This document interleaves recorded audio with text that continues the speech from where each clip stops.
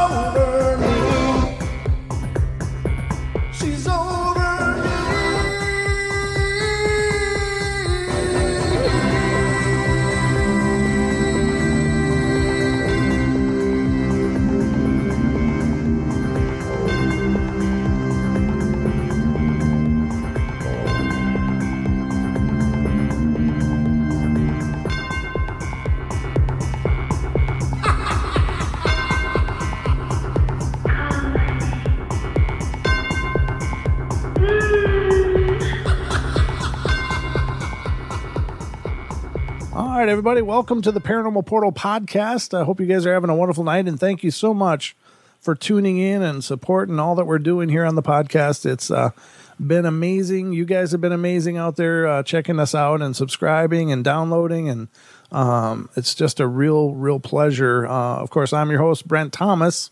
This is the Paranormal Portal Podcast, and once again, special thanks to Revolver Podcast for making all this possible.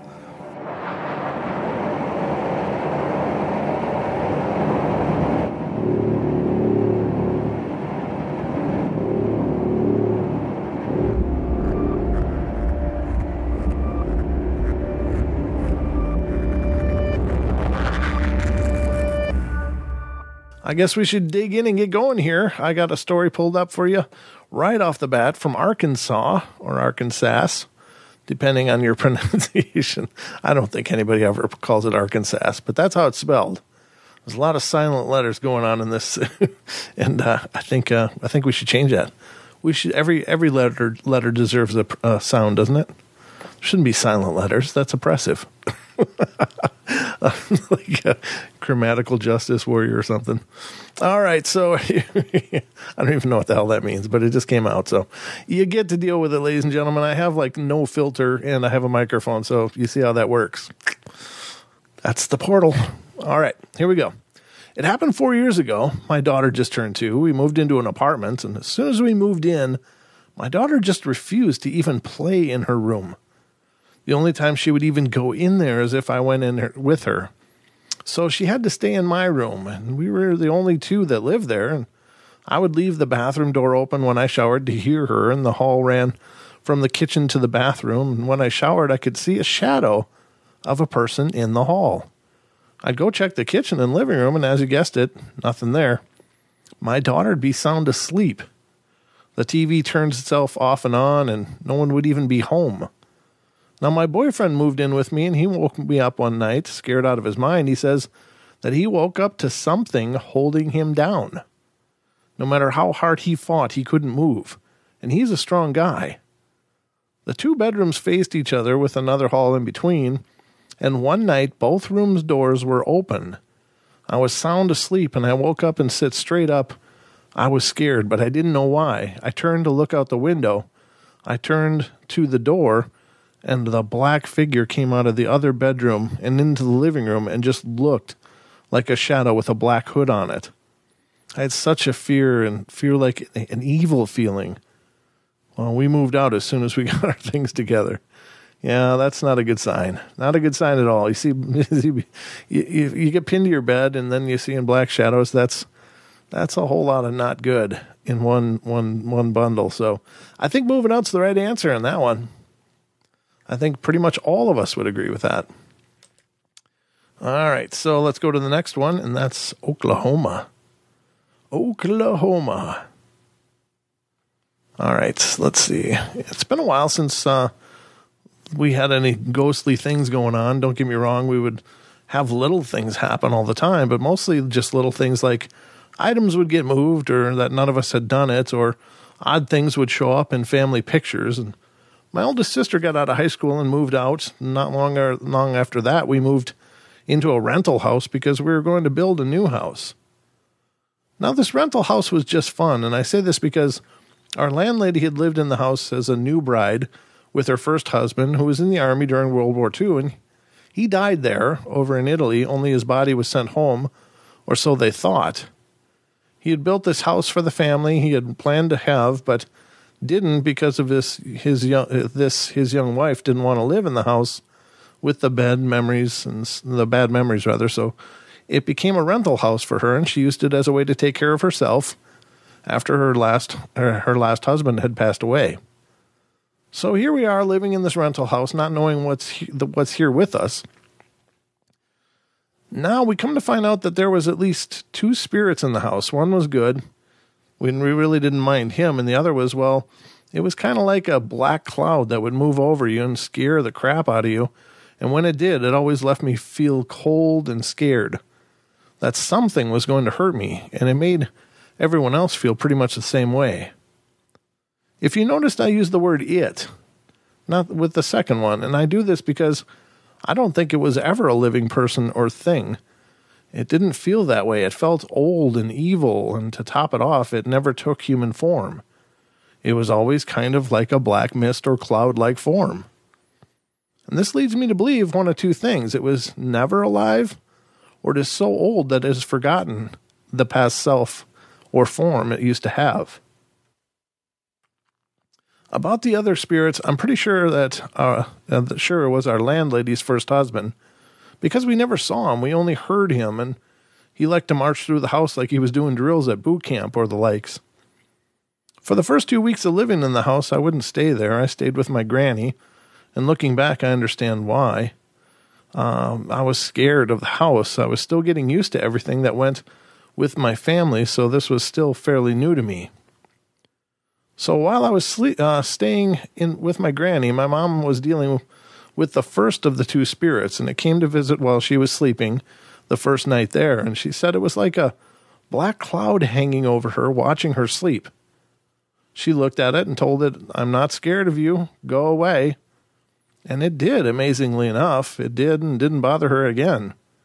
Now, 2 months later, everything was quiet in the house, oddly enough. I and my sister were sleeping in our room, and we had bunk beds, and she slept on the top bunk, and she rolled over and was kind of in the asleep, but not quite awake state. And she thought she heard my dad walk into the room and then leave again, and she opened her eyes and was going to say something when she noticed that there wasn't anything there. She listened again and thought she heard whatever it was walking down the hall, and needless to say, this really scared her, but she blew it off until she asked my dad about it the next morning because she was sure it was him, because my dad kind of had a heavy walk, and he told her no, that he hadn't been up at all and had been asleep. Well, the whole family we lived in that house, we were scared by the whole time we lived in that house, we were scared by the first quite often. It says quite often, but I'm trying to decipher it as I read it. So the second, not so much, because he never really bothered us and he just walked around mostly. Well, that's all for now. I plan on writing more later on. Thank you for reading it. Well, thanks for writing it. And these stories are really quite old, ladies and gentlemen. These are from quite a while ago. So they're from about 2008. So these are not real current stories, but the phenomena is timeless. So not a lot has changed in spirit encounters in the hundreds of years that people have been writing about them. So yes, yeah, they seem to have a pretty constant behavior to them, for the most part anyway. All right, let's go to California. So it's always been what you'd call sensitive to things that most people have no awareness of. My mom would tell me that when I was young, I would talk to someone in my room, or she would walk past and could hear me giggle as if playing with somebody else. I don't recall much of that, but As I've gotten older, I'm 24 now, things have progressed, and now I'm wondering if I'm in some sort of danger. Even when I was young, I always hated walking in the dark, be it indoors or out, because I always felt as if someone was following me. That pit in the bottom of the stomach, the rise to my throat, and a cold chill that always feels like a cold sweat breaks across my face. This still happens 3 to 4 times a week. If I walk in the dark, usually I'm pretty good about having some sort of light with me, and honestly, I'm not scared of the dark. I just feel uncomfortable. The first direct contact, not just the feeling of someone being around, but experience that I can recall, was when I was about 19. I was sleeping at my parents' house. I woke up because I thought someone had touched my face. I rolled over, and there was this small black figure on the corner of my bed near my face, and it was shaped like a basketball and about the same size. And when I rolled over, it was briefly there.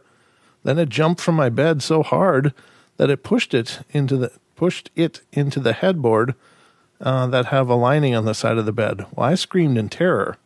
My parents ran in, but nothing was seen.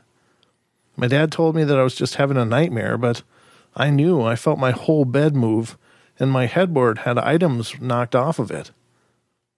Last year, I just started having nightmares, and most of the time I couldn't remember exactly what they were all about, but I would wake up extremely worried with my heart racing, and usually in a deep sweat.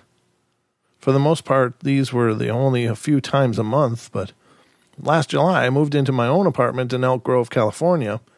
I lived alone in my 1-bedroom space, and for the most part, the community was very quiet. And like most people my age, my cell phone is never far from me, and I would leave it on my nightstand and often use it as my alarm to wake up in the mornings. And every time my alarm would go off while I was sitting on my nightstand, I would roll over and turn it off. And when I roll over, I hear this gut-wrenching scream in my ear that sends chills down my spine. Each time I would leap from bed and to the light switch. Now I sleep with my phone actually on my bed and no longer have the problem when it goes off. I can grab it with no problems. This March, when my good friend needed a place to live, I upgraded my apartment to a 2-bedroom so that she could stay in the other bedroom, and since I moved, things have progressed much, much more. My roommate has a dog, and the dog will often sit and stare at odd places of the room and sometimes the living room. When she comes into my room, she always stares at one particular corner towards the ceiling and growls. That's always a bad sign, I think. I've woken numerous times with cold sweats and chills and even crying. Every couple of weeks, I have strange marks appear on my body. They look like scratch marks, but never break the skin. The most recent are a set of 2 approximately 2-inch long, very thin scratches on the front of my right shoulder. They almost look as if they're bruises, and they appeared yesterday morning. Any time that I've received these scratches, I've never felt myself get injured and have never done anything in the days close to the injuries to explain them. Today I came home and walked into my room, and the closet light was on, which is very odd considering I didn't go into my closet before I left. I went to the restroom, and that's inside of my bedroom, to take a shower, and the last time I was in the shower tub, I had taken a bubble bath, and when I turned the water on, it went straight to shower status. Oh, okay. Like something was messing with the settings. Got it. Excuse me. Well, I laid down to go to sleep and heard something move near my bed, and I assumed the dog had come into my room, since my room is usually the coolest place in the house, by about 7 or 10 degrees. And just as I was starting to doze off, my entire bed began to shake. I jumped out of bed and ran towards my door and turned on the light, and I realized that my door was shut, and the dog had not been in my room to even make the noise. When I opened the door to come out, the dog was on the other side of it, growling and staring into the room. I asked my roommate if she had been in there or if anybody else may have been, and she said no, trying to explain the light in the shower. I told her about my bed, and she stopped me in my tracks, and she said this weekend while I was out of town, she was in her room on her computer, and she heard a bang knocking sound coming from the rest of the house. She came out and saw nothing except a light coming from under my door. But I was gone, and no light should have been on. She described the sound as if someone were jiggling a door in the door jamb trying to open it. I have yet to walk back into my room, and she won't go near it. And the dog, well, she's just laying between me on the couch and the door to my bedroom, staring at the door. At one point, she walked to the door, pressed her nose against it very hard, and began snorting. She barked once, growled a little, and then positioned herself between me and the door once again. From what I've read, ghosts are tied to locations, and rarely to people, but not at this point. I just have no explanations. I can't sleep in my own room, and at this point I don't know what to do next. I don't know if that's the case or not, and I think that's there's a lot of bad information going around about spirits. A lot of people claiming a lot of answers that they really don't have. So whenever I hear definitive statements like that, I mean, I'm sure this person picked up that statement from somewhere. Well, ghosts are tethered to places. Well, I don't know that they are. I don't think necessarily that they are. There may be energetic imprints that are tied to places, which are more of a residual thing. But I think if a spirit is truly conscious, has a consciousness about it, I don't think that it's necessarily tied to a place. It may be a different kind of attachment, but it's a willing one. Like maybe the house or the place was important to them in their lifetime, or it reminds them of a place that was important in their lifetime, or whatever. But I don't think that spirits are necessarily tethered in by means of having no choice. They're stuck.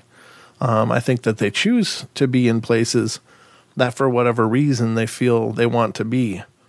And I think this is just earthbound spirits. I don't think this it pertains at all to spirits that have transitioned. I think they can come and go and do whatever the hell they want. It's the earthbound ones, I think, that are they may neglect to pass to the next world because of some fear of judgment or whatever. I mean, that's pretty pounded into a lot of people throughout the course of their lives. If you're not a virtuous and good person, you will burn. It's like, well, who the hell wants to face that? I mean, according to some religions, we're all screwed up, and only by the virtue of a religion can we be spared. And I'm not here to cast aspersions at any religions. They all have their opinions, and I can't be sure they're wrong or right.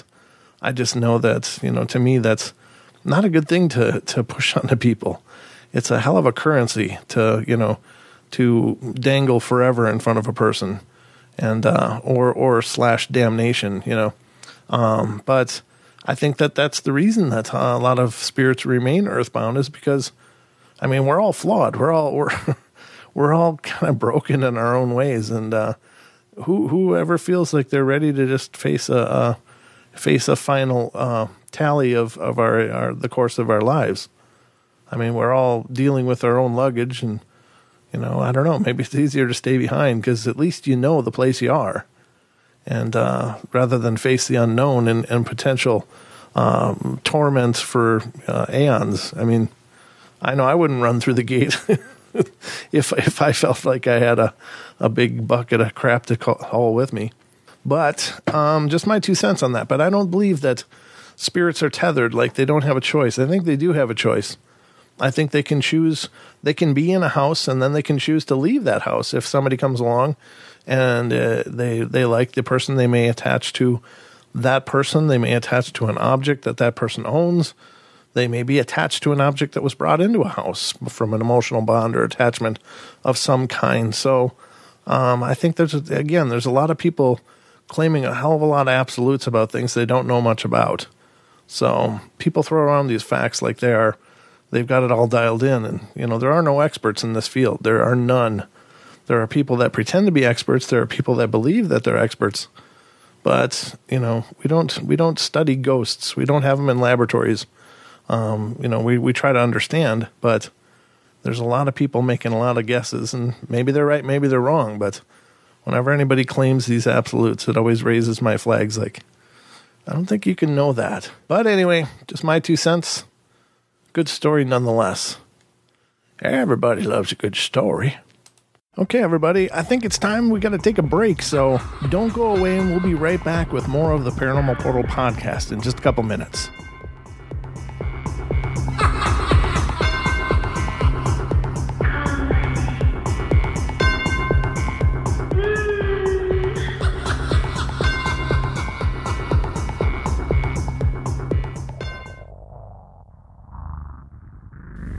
Hey guys, Brent Thomas here, the Paranormal Portal podcast. We just wanted to take a moment to introduce you to the Paranormal Portal store.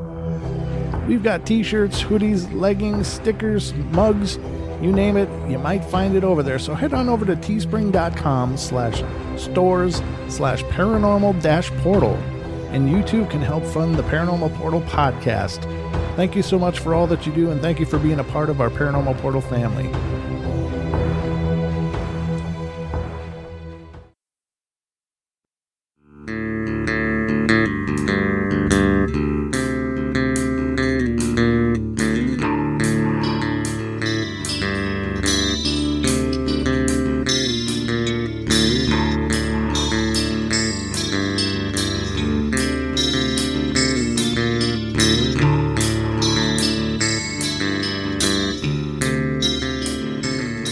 All right, everybody, and we're back at it here on the Paranormal Portal podcast. Buckle up, we're going in.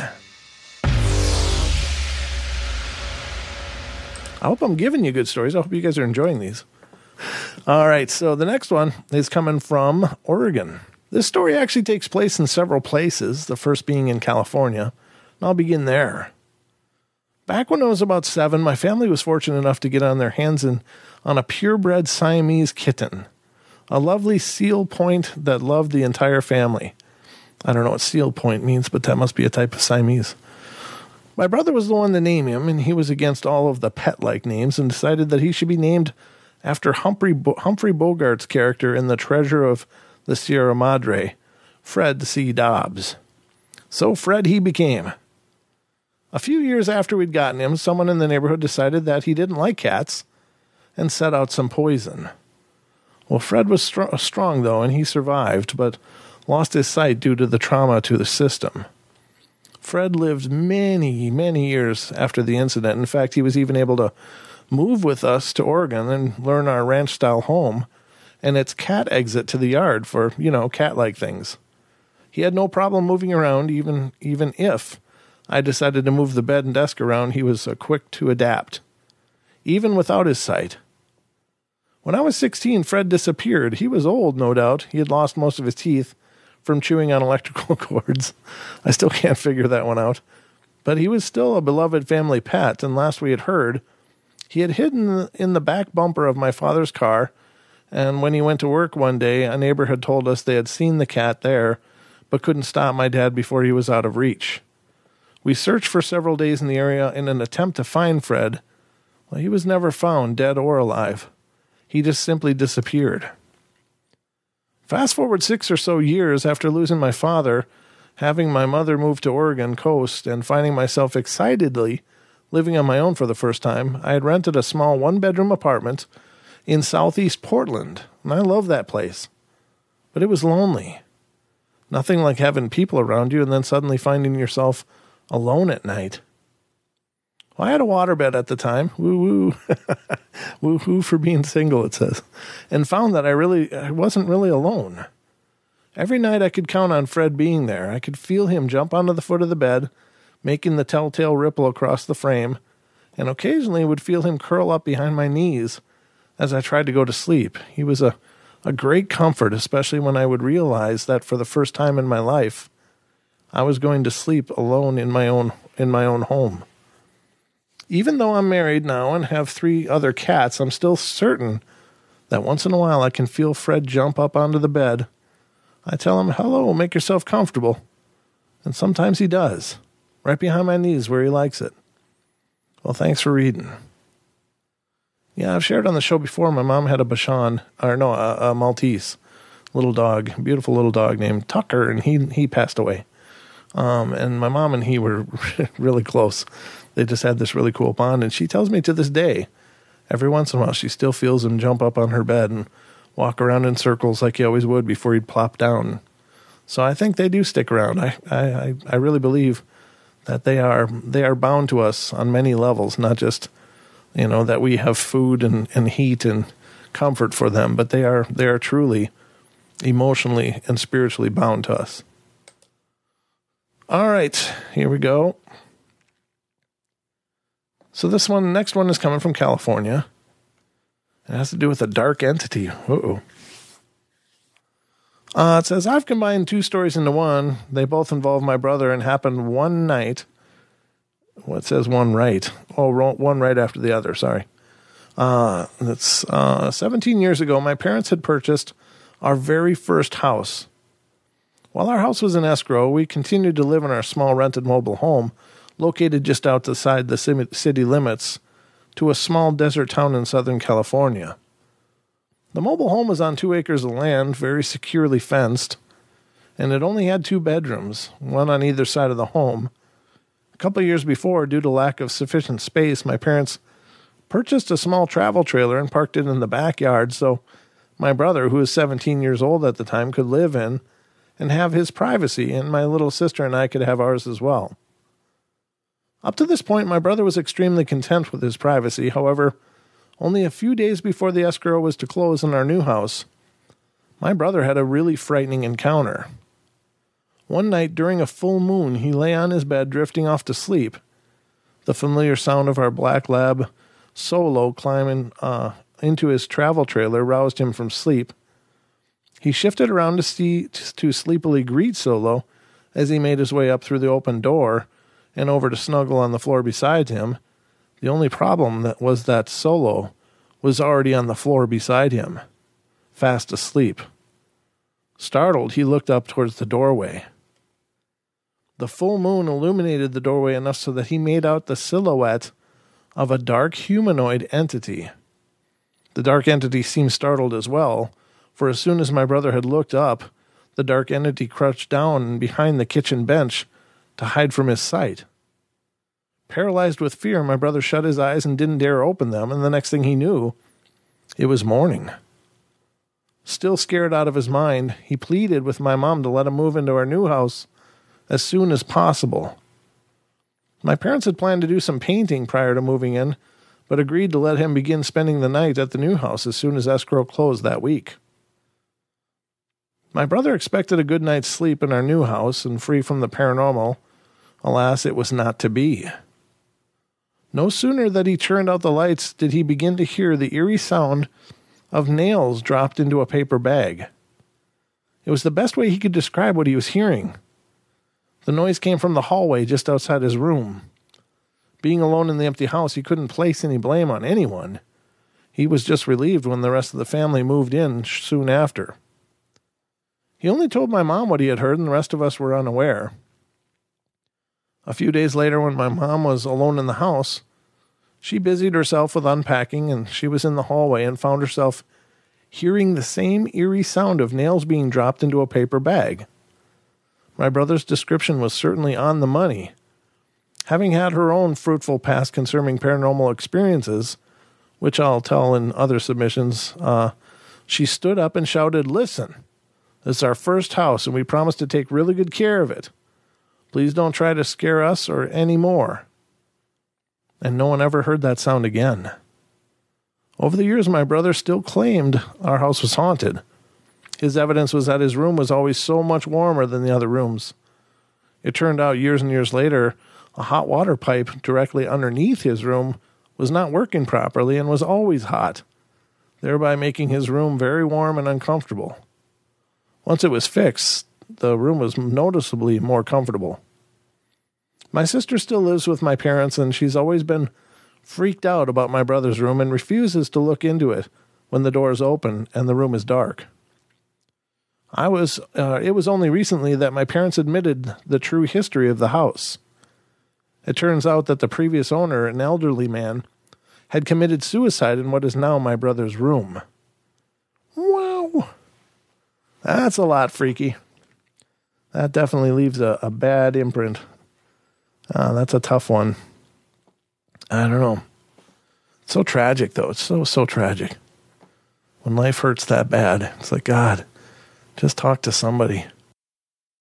Okay, everybody, I think it's time we got to take a break, so don't go away, and we'll be right back with more of the Paranormal Portal podcast in just a couple minutes.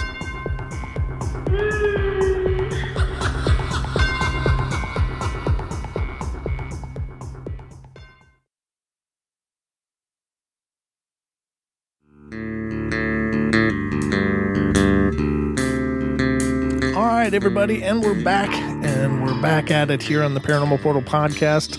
Buckle up, we're going in.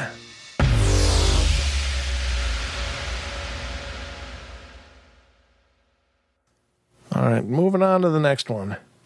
All right, so the next one is from Pennsylvania. It says, I'm new to this site and have been really enjoying and dreading the stories I've been reading, so I wanted to share my own experience with you guys. Well, my name is Joe. I'm 24 years old, living in eastern Pennsylvania. When my younger brother and I were kids, he's 3 years younger than me, we knew our house was haunted. As all kids do and brag to as all kids did, we bragged to our friends about the strange things that happened in our house. Each of us all trying to outdo each other with a scarier tale. As kids, it was all normal because we knew ghosts were real. Now, as an adult, remembering those tales and experiences, I find myself trying to explain some of them on a logical level. Those blurred with time are the easiest to come up with some kind of explanation, but those that can't be explained really get me thinking. The following is my recollection of some of those events. I remind myself I don't believe in ghosts, but then I tell myself to tell that to the 8-year-old me. We were deathly afraid of our attic as kids. To bet one another to go up there at night for any amount of money was insanity. There was nothing traditionally scary about the room. It was extremely hot in the summer, very messy, and we used it for storage, summer, winter clothes, old toys, etc. The only thing really scary about it was that it was an old cubby hole that was closed off by this very small door, about 3 feet tall. And the door itself had cheap, flimsy latch that would never stay up on its own, but always fall down, keeping the door locked from the outside. It led to a place of the attic we never used, and we would only peek in there. It was pitch black. It had an extremely angled ceiling and some kind of packing material that was all over the floor. We never went inside.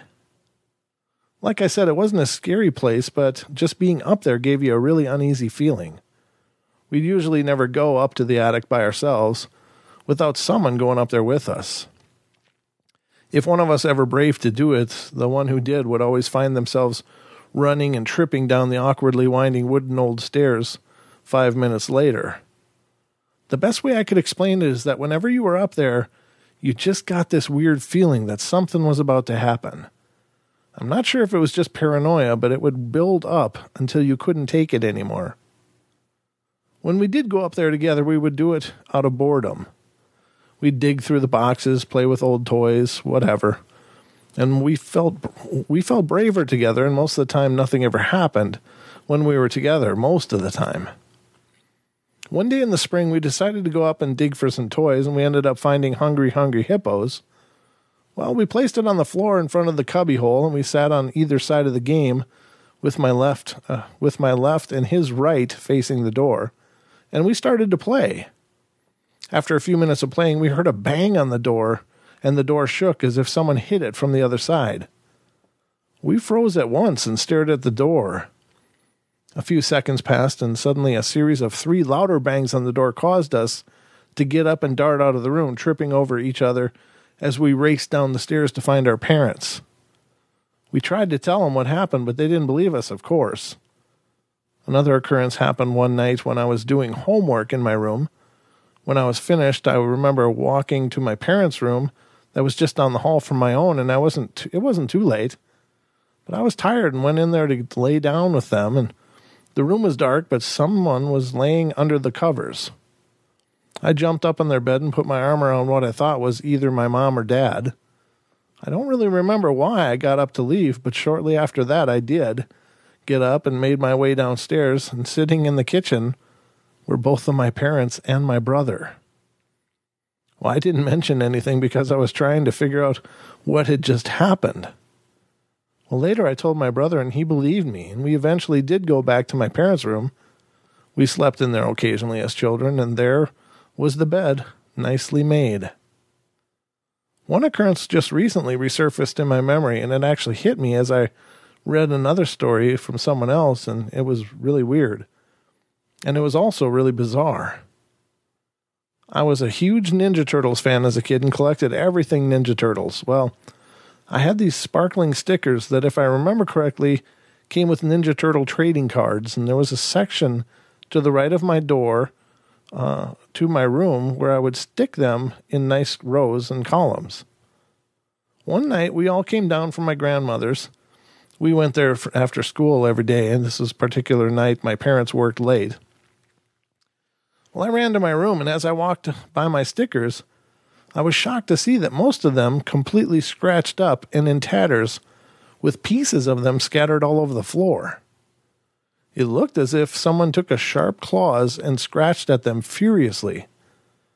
Well, I called my parents up and showed them what had happened, and they were puzzled too, but just dismissed it as blaming it on my dog. Now, I can't completely dismiss this idea, but the thing that bugs me is that we had a very, very small dog at the time, and if my memory is correct, most of the scratches were easily out of his reach. Well, I live in the same room, and I recently looked at that spot to back this up. This memory disturbs me the most, and one time my brother bribed me to clean his room for $1. Well, I took the bribe and started cleaning his room one night, and while cleaning his room, I put the strap of these giant yellow toy binoculars that my grandfather bought us around his door handle where we always keep them. It always made a loudest noise when opening and closing the door. And halfway through, I took a break, I sat down on the chair, and about 8 feet away from the door with my back towards it, and started to play with those paddle ball toys. You know, the flat wooden one with the red ball attached with a rubber band. All of a sudden, I heard the doorknob turn very quickly, making the binoculars bounce against the door. Well, I quickly turned around and looked, and the door remained closed, but the binoculars swayed a bit. After a few seconds went by, I saw the doorknob turn quickly back and forth a few times, making the binoculars bounce around violently. I darted out of the chair, and no more than a second later, I pulled the door open, and nobody was there. I freaked and ran downstairs as fast as I could, and again, there were my parents and my brother sitting in the kitchen. Even though there was no chance someone could have run down the stairs that quickly without me seeing or hearing them, they assured me they were in there the entire time. Years later, my parents met up with our old landlord who had lost contact with. He visited our house one evening, and he and my parents had some beers out back, and as I was playing outside alone, I caught something like, "I never did tell you guys what happened in that attic, did I?" At these words, I started to edge closer, still pretending to play, so I could listen to the conversation. According to our landlord, many years before we moved in, an old man owned the house. He lived in our house alone. He was also very frail and weak. One summer day, he went into the attic and into the cubbyhole to do some cleaning, leaving the door open behind him. As he did, it's assumed the door slowly closed on him, and that flimsy latch dropped, locking him inside. Being very weak, he was unable to break the door down, and eventually died in there of heat stroke. He was found many days later. I just got out of college, and we still live in the same house. Many things happened in that house that were when we were children. Like I said, I can somehow logically explain some of them, but the ones above leave me in the dark. Were those events just the imaginations of a child, or a cry for help from the ghost of an old man trapped behind that door? The most ironic thing is that my brother relocated his room to the attic about 2 years ago. Ooh, creepy. That's a lot of creepy. That's a whole bucket load of creepy, ladies and gentlemen. Very strange. But that's how we roll here on the portal. That's all I'm saying. Here's a curious one. I don't know. This is a good question. I'm going to read this one because I like the subject. It's interesting, and I have a story to follow it, if it is what I think it might be. So this one's coming out of California, and it says, one night while I was still in junior high, I had a really bad fever, and I had hot and cold flashes all night. I couldn't sleep, which I really needed because my parents wouldn't let me stay home unless I was dying. Oh man, that's brutal. It was summer at the time, and the heat wave and the heat was more intense than the cold flashes. So I worked up the courage and grabbed the rotating fan in the corner of the room and plugged it in full blast next to my bed. I think I had some fever-induced paranoia because I kept thinking I saw someone watching me. But every time I opened my eyes, I didn't see anyone. My parents were fast asleep at that time. Believe me, I actually checked. I blew light from the fan. Oh, the blue light from my fan lit the corner of the room with a dim light that comforted me at the time, so I tried once again to get some sleep. I closed my eyes and listened to the fan, and the sound got increasingly louder. The blue light that shone through my lids turned red, and I felt my body getting hotter. Somehow the lower part of my body began to pulsate or throb with the sound of the fan. I felt like I couldn't breathe, and I tried to move or even speak, but I couldn't. This was one of my first experiences of sleep paralysis. And it says, and then I started hearing voices. They were deep and scary, and I couldn't hear what they were saying because it was jumbled, and also because they didn't really seem like words. They got stronger as the voice did, and until I felt like it was right next to my bed, and the throbbing spread to my upper body, but were concentrated on certain areas and slowly got stronger as the voice got closer, and I felt the air getting thick and a scary feeling in the air, like something, I don't know, just plain creepy. I was totally freaking out by then and somehow moved my head and everything stopped. I was afraid to fall back to sleep that night, and every time I felt myself drift into sleep, I'd feel that presence or that throbbing and the fear again. And it was about 3:30 in the morning when it started happening that night, and I was 13, and I was finally able to fall asleep around 5 as the sun began to rise. I don't know if it was the fever or just my imagination or what, but it was frightening. So I swear I'm not making this up, and I'm pretty sure I'm not crazy. So that's interesting. I actually have a story, a fever story. When I was little, I had some kind of flu, and I remember I was laying in bed and I got woke up, and I woke up in my bedroom and I heard a man and a woman talking, and I know they were saying words, but they were all words I couldn't possibly understand. I didn't know what they meant. And it was weird because it was like I was, standing next to two people having a conversation. It was that concise and clear, and I was like, what the hell's going on? And so I laid there and listened, and I was absolutely terrified. Being a little guy, I was probably like 7 years old or 8 years old, and this was an adult man and a woman talking. I didn't know what to do, so I finally like got up the courage and ran over to ran off of my bed across my room to the light switch, turned it on, and looked around. I said, "Who's there? Who's there?" And I still hear the voices even with the light on. And I guess it was enough to wake my mom up, who came and checked on me. And then she found that I had a really, really high fever. And so it could be hallucination. It's more than likely probably just a hallucination. But is it possible with an elevated fever like that we're activating different parts of our brain which may be able to perceive these kind of things?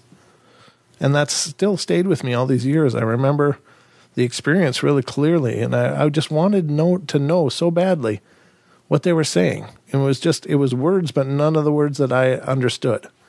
I mean, they had consonants, they had vowels, they had inflection, and it wasn't like a passionate discussion. It was just like two people just discussing their day kind of thing. It was just this real easy back and forth between this man and a woman. So what did it mean? What did they say? Hell, I don't know. But is it possible that it wasn't just a fever kind of hallucination? Is it possible that heightened fever actually activates other parts of our brain that aren't normally activated? And for whatever reason, I think my fever was like 103.5 when my mom checked it.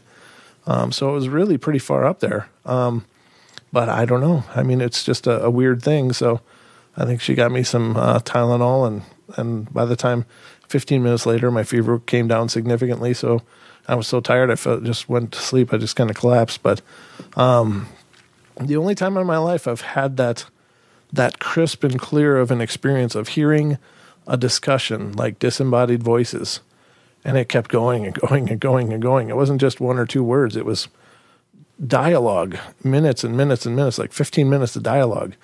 And at the end of that, I finally got up the courage to run, and then I'm yelling like, "Who's there? Who's talking? Who is there?" So strange. What is it? I don't know. Most likely just a fever. But what if? And that's the part I wonder, because we have these huge brains that we only manage to use about 10% of in our lives. So what's in there? What is possible? What is possible? What could we achieve if we were able to utilize more of what's in our heads? What facilities, what faculties would we develop as a result of that? And what things would we become aware of that right now are blocked from our awareness?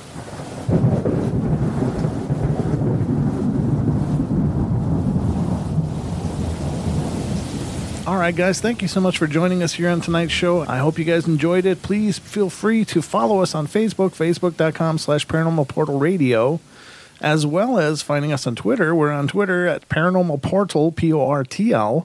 And we'd love to have you stop by our YouTube page and subscribe and check out our shows there. We got hundreds of shows in our vault of journeys into the paranormal portal. So I hope you'll check it out, guys. We're over there at youtube.com/paranormal portal. So hope to see you guys soon. We'll be back, of course, for more podcasts in the coming days. So stay tuned. But we love you all. Be good, be kind, be nice. Take care of each other. Help each other out. Find the magic in every day, and remember to laugh as much as you can. Take care, everybody.